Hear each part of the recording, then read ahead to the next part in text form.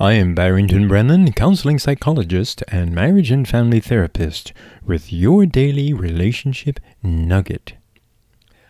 While most of us will be having lots of wholesome fun during the Christmas season, there will be some who will be causing damage to relationships and creating great emotional pain to others with the use of digital equipment like cell phones. One of the fastest growing methods of causing strife in relationship is texting or text messaging. That is the use of cell phones or online messengers to transmit secret, sexual, romantic messages to someone you are not married to or not in a relationship with. When the BlackBerry was first introduced, there was a surge in the number of couples who came to marital therapy. Here in the Bahamas, in Jamaica, in Cayman Islands, Belize, and around the world. Why?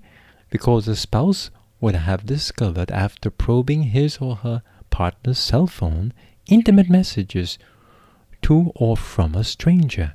These messages often cause heated debates or arguments between spouses whether or not the partner was cheating or chatting. A question often asked was, "Why are you saying those things to that person and you have never said them to me?" End of quote. Too many of today's relationships are on the fast track to destruction.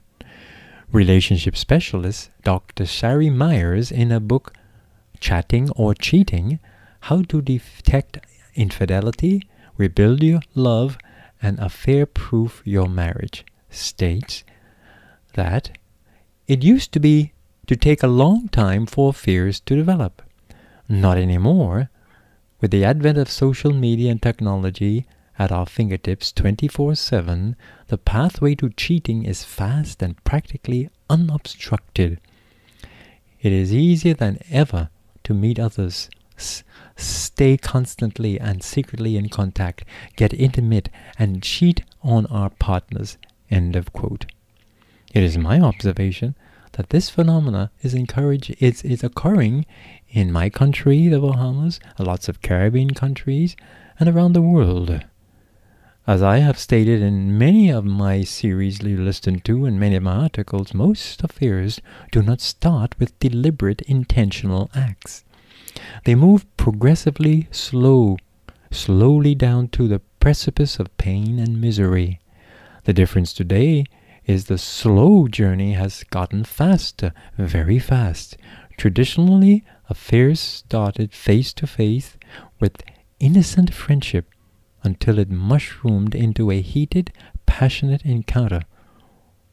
However, many individuals today with the use of the cell phone, online messaging, and emails are secretly diving quickly into intimate sharing. The practice of openness and honesty has lost its meaning in many relationships. Some individuals try to keep their secret love affair hidden as long as possible, thinking no one would ever find out. It seems to be a real fantasy world that offers some form of satisfaction, although unreal, to the participants. The defense phrase by many is, "We're only friends." End of quote. When an emotional need goes unmet, the marriage is vulnerable to an affair. Sadly, too many people are not even aware that their needs are not being met. Yes, this is true. Others are aware and have been complaining for years, but the other partner would not listen. And I want to caution you here also that not every affair occurs because the marriage is bad. Sometimes it is simply because of curiosity, a fantasy, how one was raised, but not because the marriage was bad. And the cell phone or emailing or texting makes it easier. Therefore, the romantically starved partner may innocently seek a listening ear or to someone who seems caring and understanding because the needs are not being met. Unknowingly, the affair begins. Here is my definition of an affair. Now listen carefully now. Whenever you say or do something to someone other than your spouse that you should first say or do to your spouse, or only say or do to your spouse, you are either having an affair or you are at risk at having one. It is a slippery slope, and cyber technology has made it easier and faster. Avoid that trap. It is very important. The following tips are shared by Dr. Sherry Myers, and I thought it would be beneficial to share.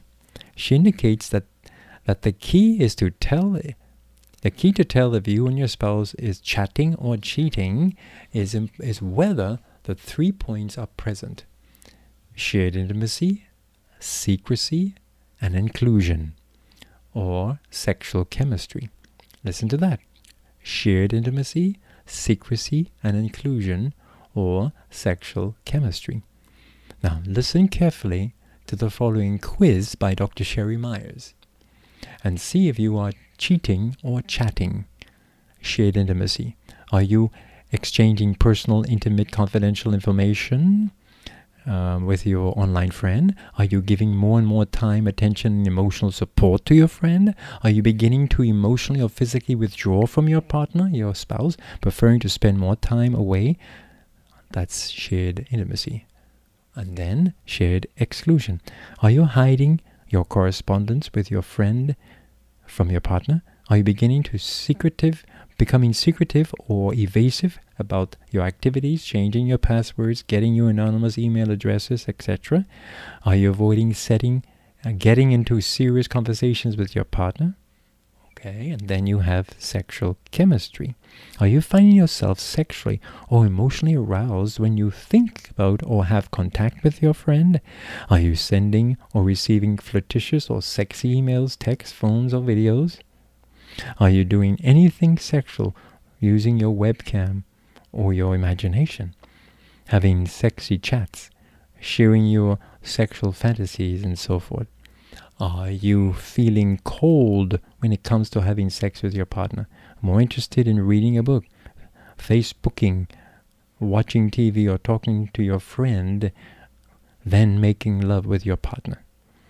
If you answered yes to any of these statements, you should be aware that you are cheating and you need to quickly make a change in your behavior. You are not chatting. The other day, someone said, I didn't know my texting meant that I was committing adultery. Well, if you think about the word adultery, and what it really means is unfaithfulness. And with my definition of an affair, saying or doing something to someone that you should only do or say or first say to your spouse, you're either having an affair or setting up yourself to have one. Be very careful. It is very important that we avoid doing this time of the year or any time of the year. Having sharing intimacy with others, having exclusion, or developing a chemistry with someone. When you sense that, you need to pull away and run like Joseph. Leave your coat behind, so to speak. It's so important that we understand this. So during this Christmas time, don't create a disappointment. Create happiness. You have been listening to your daily relationship nugget. I am Barrington Brennan, keeping a smile on your heart.